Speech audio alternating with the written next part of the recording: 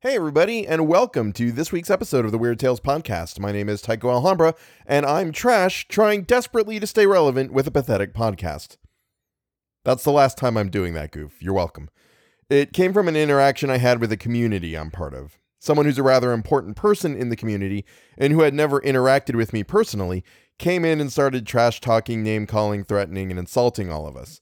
I made a little dig at what the person does and how it doesn't quite do what they intended to do, and that person responded with that comment. I told them, mostly just to irritate them, that was going to be my new intro on the show. So, that's where that came from. This is still a show of subpar readings of extremely niche fiction, though, and that is never going to change. Hey, here's some fun and exciting news. Everyone who listens who likes when my wife does a story, she's about to pick up the narrative of the story being told at the $10 tier on my Patreon feed. She's got 9 chapters, which will cover about 4.5 months, so if you enjoy when she reads instead of me, and I don't blame you for that, she'll be putting in an appearance over there. Other than that, nothing big is happening in the world of Casa de Alhambra, so let's just go ahead and jump into the conclusion of The Machine Stops by E.M. Forster. Chapter 3. The Homeless. During the years that followed Kuno's escapade, 2 important developments took place in the machine. On the surface, they were revolutionary, but in either case, men's minds had been prepared beforehand, and they did but express tendencies that were latent already. The first of these was the abolition of respirators.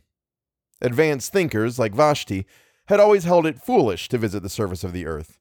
Airships might be necessary, but what was the good of going out for mere curiosity and crawling along for a mile or two in a terrestrial motor? The habit was vulgar and perhaps faintly improper. It was unproductive of ideas and had no connection with the habits that really mattered. So, respirators were abolished, and with them, of course, the terrestrial motors, and except for a few lecturers who complained that they were debarred access to their subject matter, the development was accepted quietly.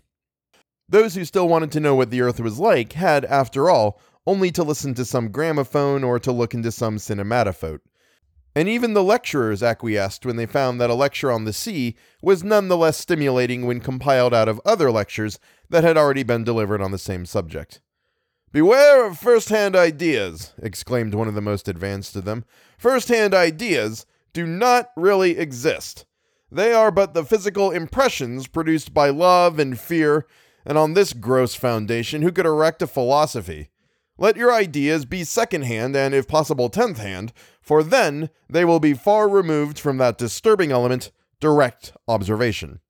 Do not learn anything about this subject of mine, the French Revolution. Learn instead what I think that Anakarmon thought, Urizen thought, Gutch thought, Ho Young thought, Chibo Singh thought, Lafcadio Hearn thought, Carlyle thought, Mirabeau said about the French Revolution. Through the medium of these 8 great minds, the blood that was shed at Paris and the windows that were broken at Versailles will be clarified to an idea which you may employ most profitably in your daily lives. But be sure that the intermediates are many and varied, for in history, one authority exists to counteract another. Urizen must counteract the skepticism of Ho Young and Anakarmon. I myself must counteract the impetuosity of Gutch. You who listen to me are in a better position to judge about the French Revolution than I am.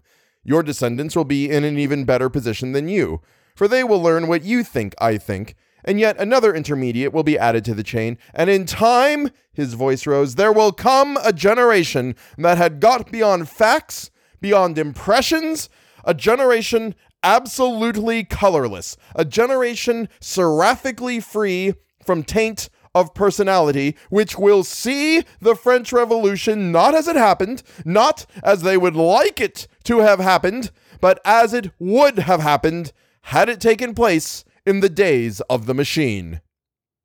Tremendous applause greeted this lecture, which did but voice a feeling already latent in the minds of men, a feeling that terrestrial facts must be ignored and that the abolition of respirators was a positive gain. It was even suggested that airships should be abolished too. This was not done because airships had somehow worked themselves into the machine system, but year by year they were used less and mentioned less by thoughtful men.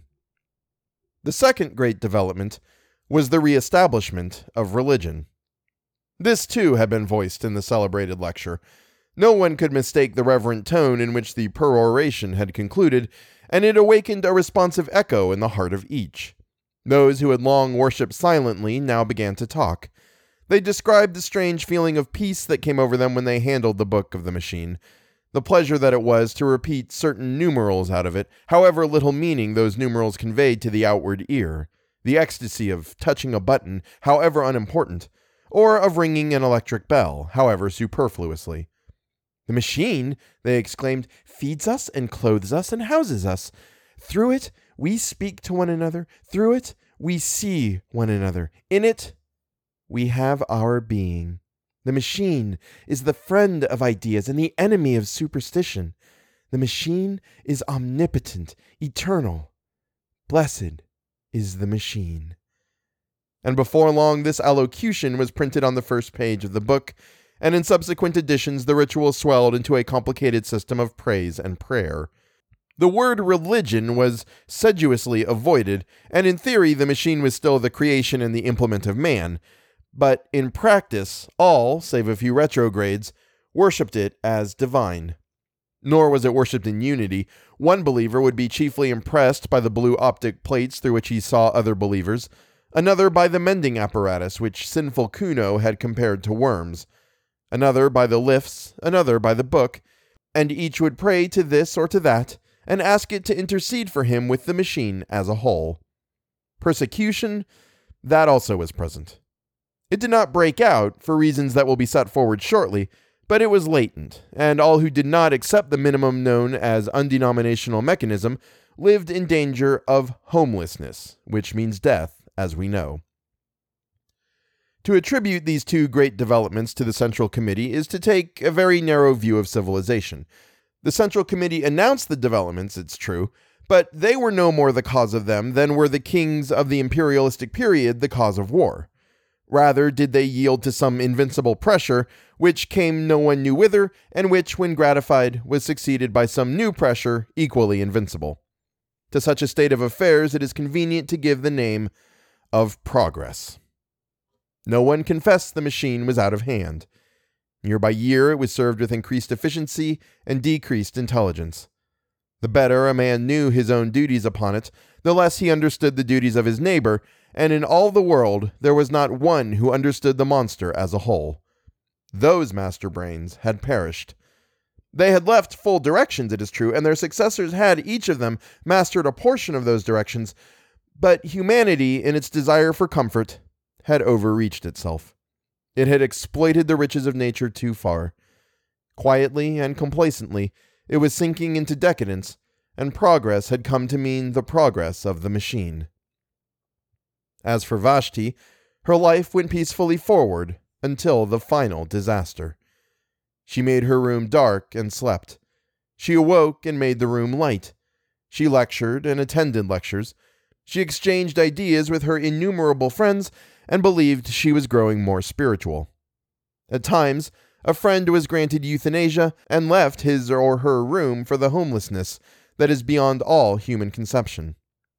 Vashti did not much mind. After an unsuccessful lecture, she would sometimes ask for euthanasia herself, but the death rate was not permitted to exceed the birth rate, and the machine had hitherto refused it to her.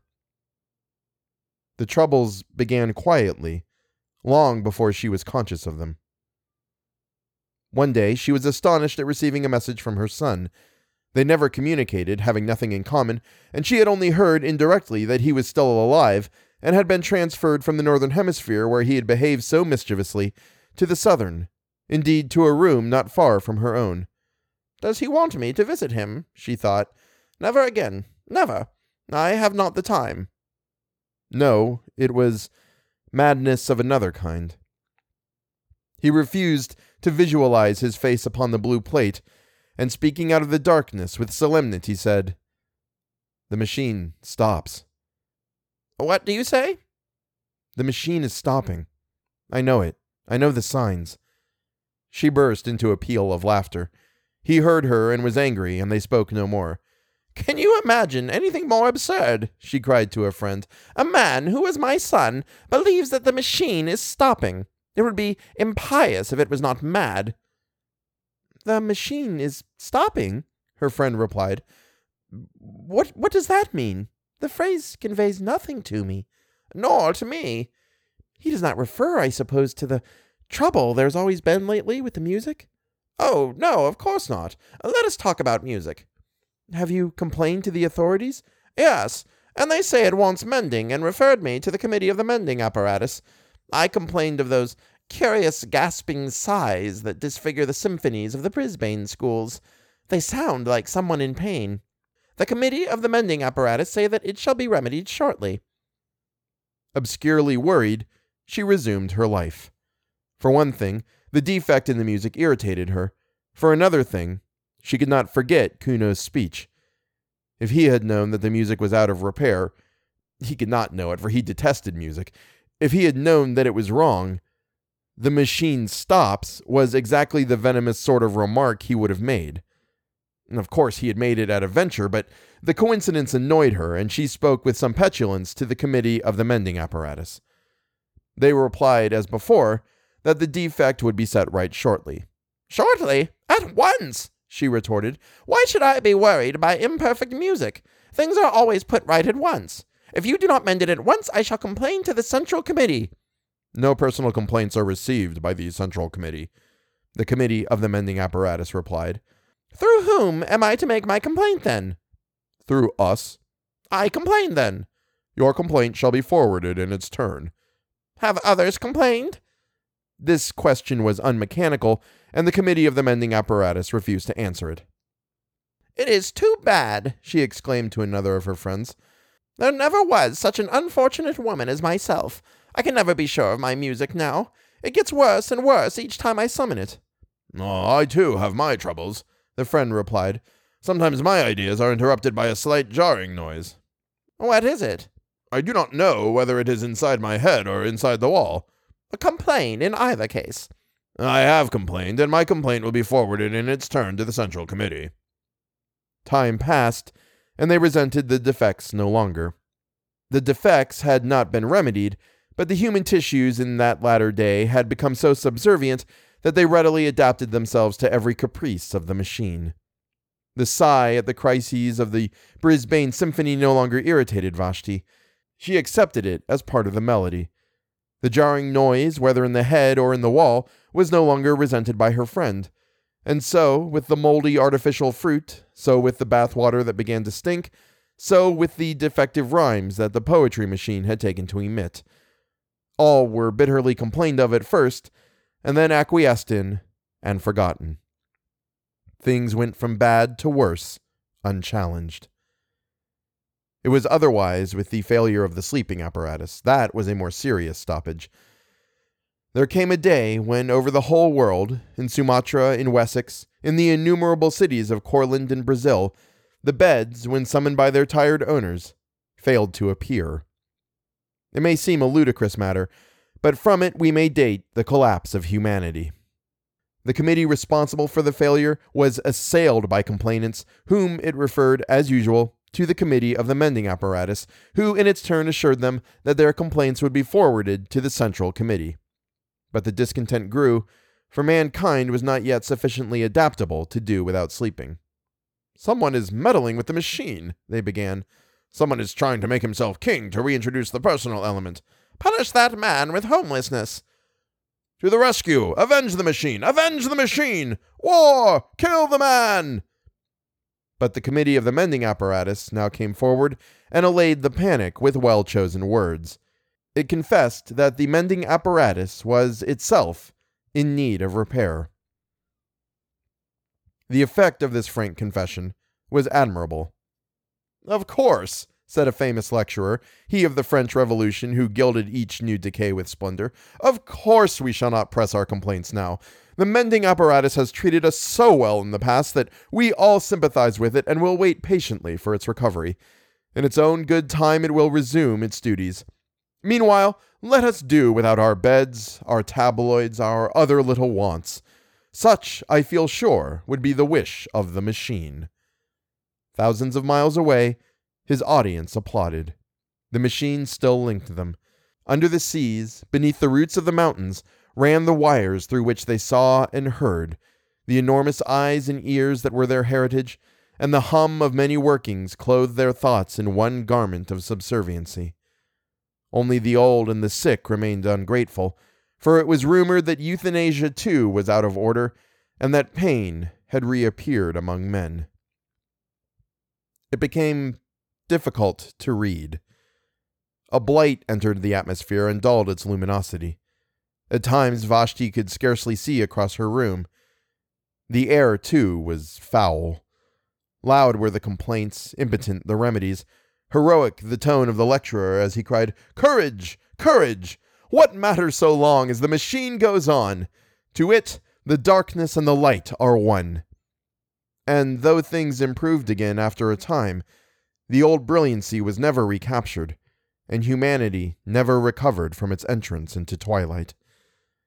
There was an hysterical talk of measures, of provisional dictatorship, and the inhabitants of Sumatra were asked to familiarize themselves with the workings of the central power station, the said power station being situated in France. But for the most part, panic reigned, and men spent their strength praying to their books, tangible proofs of the machine's omnipotence. There were gradations of terror. At times came rumors of hope. The mending apparatus was almost mended. The enemies of the machine had been got under. New nerve centers were evolving which would do the work even more magnificently than before. But there came a day when, without the slightest warning, without any previous hint of feebleness, the entire communication system broke down all over the world, and the world, as they understood it, ended. Vashti was lecturing at the time, and her earlier remarks had been punctuated with applause. As she proceeded, the audience became silent, and at the conclusion there was no sound. Somewhat displeased, she called to a friend who was a specialist in sympathy. No sound. Doubtless the friend was sleeping. And so with the next friend whom she tried to summon, and so with the next, until she remembered Kuno's cryptic remark, "The machine stops." The phrase still conveyed nothing. If eternity was stopping, it would, of course, be set going shortly. For example, there was still a little light and air. The atmosphere had improved a few hours previously. There was still the book, and while there was the book, there was security. Then she broke down, for with the cessation of activity came an unexpected terror. Silence. She had never known silence, and the coming of it nearly killed her.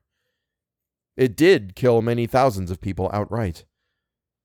Ever since her birth, she had been surrounded by the steady hum. It was to the ear what artificial air was to the lungs, and agonizing pains shot across her head. And scarcely knowing what she did, she stumbled forward and pressed the unfamiliar button, the one that opened the door of her cell. Now, the door of the cell worked on a simple hinge of its own. It was not connected with the central power station dying far away in France. It opened, rousing immoderate hopes in Vashti, for she thought that the machine had been mended. It opened, and she saw the dim tunnel that curved far away towards freedom. One look, and then she shrank back, for the tunnel was full of people. She was almost the last in that city to have taken alarm. People at any time repelled her, and these were nightmares from her worst dreams. People were crawling about, people were screaming, whimpering, gasping for breath, touching each other, vanishing in the dark, and ever and anon being pushed off the platform onto the live rail. Some were fighting round the electric bells, trying to summon trains which could not be summoned. Others were yelling for euthanasia, or for respirators, or blaspheming the machine. Others stood at the doors of their cells, fearing, like herself, either to stop in them or to leave them. And behind all the uproar was silence. The silence which is the voice of the earth and of the generations who have gone. No, it was worse than solitude. She closed the door again and sat down to wait for the end. The disintegration went on, accompanied by horrible cracks and rumbling. The valves that restrained the medical apparatus must have weakened, for it ruptured and hung hideously from the ceiling. The floor heaved and fell and flung her from the chair. A tube oozed towards her serpent fashion, And at last, the final horror approached. Light began to ebb, and she knew that civilization's long day was closing. She whirled around, praying to be saved from this at any rate, kissing the book, pressing button after button. The uproar outside was increasing and even penetrated the wall. Slowly, the brilliancy of her cell was dimmed. The reflections faded from the metal switches.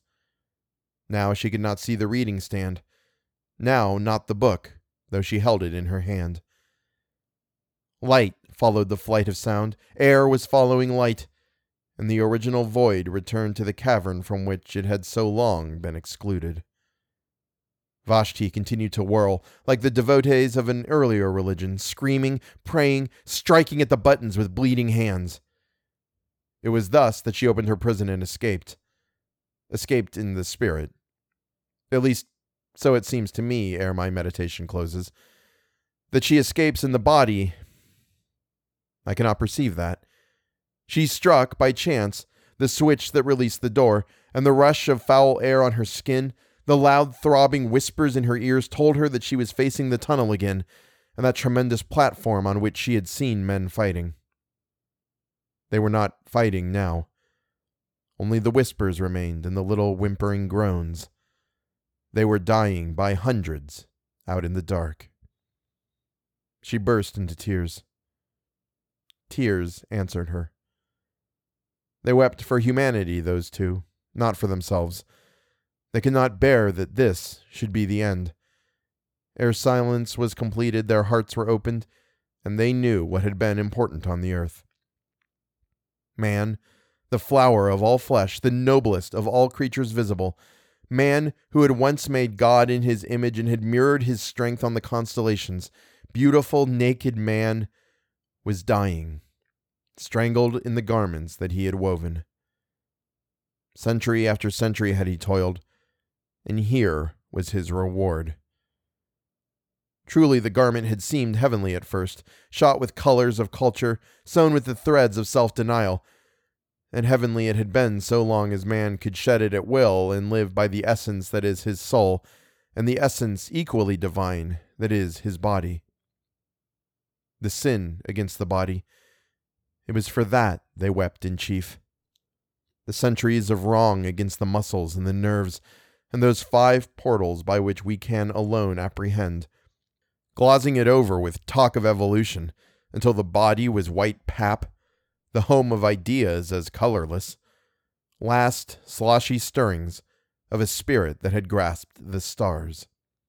"Where are you?" she sobbed. His voice in the darkness said, "Here."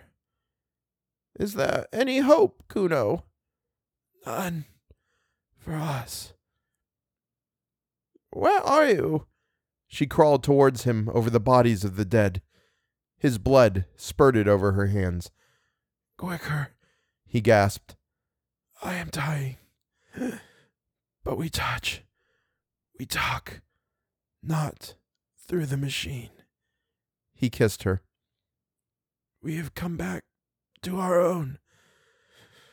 We die, but we have recaptured life, as it was in Wessex when Alfred overthrew the Danes. We know what they know outside. They who dwelt in the cloud that is the color of a pearl."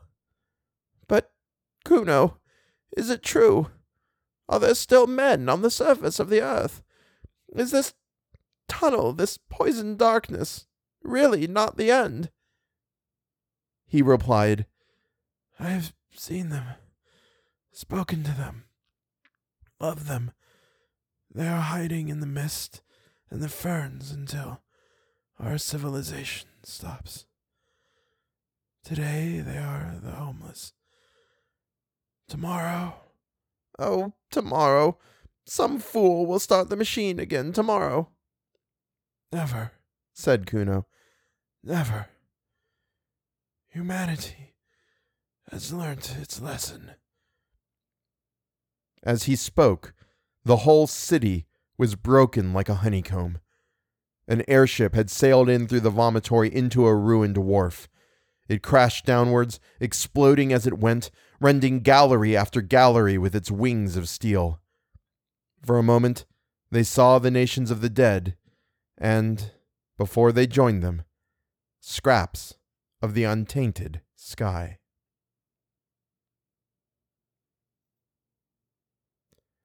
And that is the end of The Machine Stops.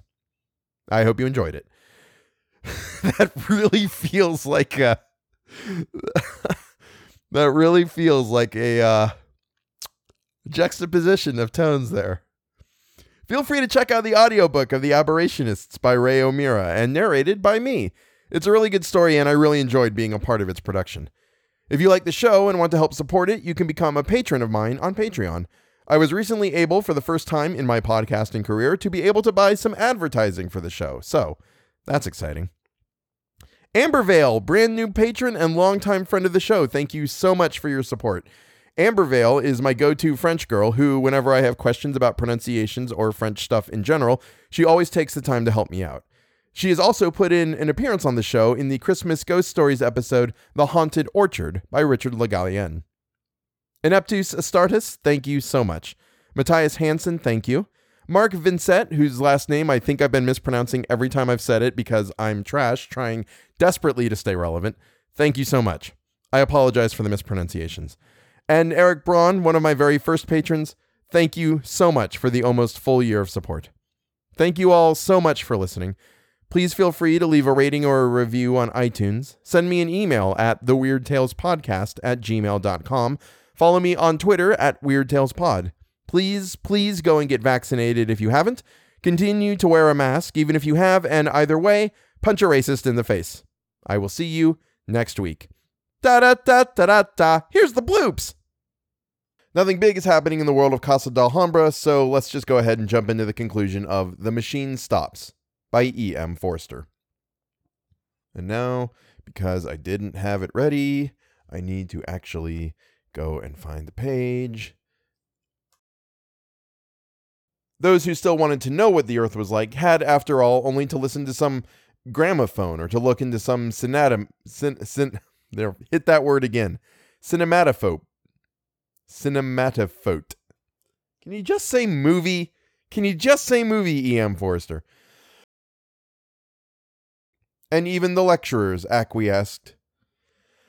It's a good reading day. My cat is here, and I'm trying to keep him from making noise by giving him scritches, and I don't know how long that's going to work. Learn instead what I think that names don't matter because these are all made up. Learn instead what I think that Anna Carmen thought, Urizen thought, Gooch thought, Ho Young thought, Chi-Bone thought. Learn instead what I think that Anna Charmon thought, Urizen thought, Gooch thought, Ho Young. Come on! Okay. Learn instead what I think that Anna Charmon thought, Urizen thought, Gutch thought, Ho Young thought, Chi-Bo Sing thought, Lafcadio Hearn thought, Carlyle thought, Mirabeau said about the French Revolution. Fuck you, E.M. Forster. This story's been so easy to read up until now. That's not true. It hasn't been easy to read. Learn instead what I think that Anna Carmon thought, Urizen thought, Gutch thought, Ho Young thought, Chi-Bo Sing thought, Lafcadio Hearn thought, Carlyle thought, Mirabeau said about the French Revolution. Urizen must counteract the skepticism of Ho Young and Urizen must counteract the skepticism of Ho Young and Enikarman and Enicharman. How did I pronounce that fucking name? God damn it, motherfuck, shitball asshole.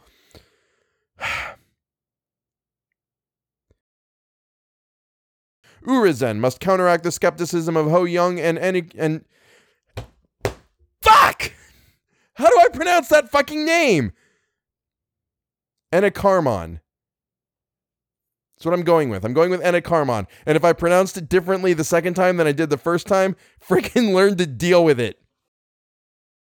Glozing it over with talk of evolution until the body was white pap, the home of ideas as colorless, last sloshy stirrings of a spirit that had grasped the stars. I'm going to read that sentence again, because I did it all wrong.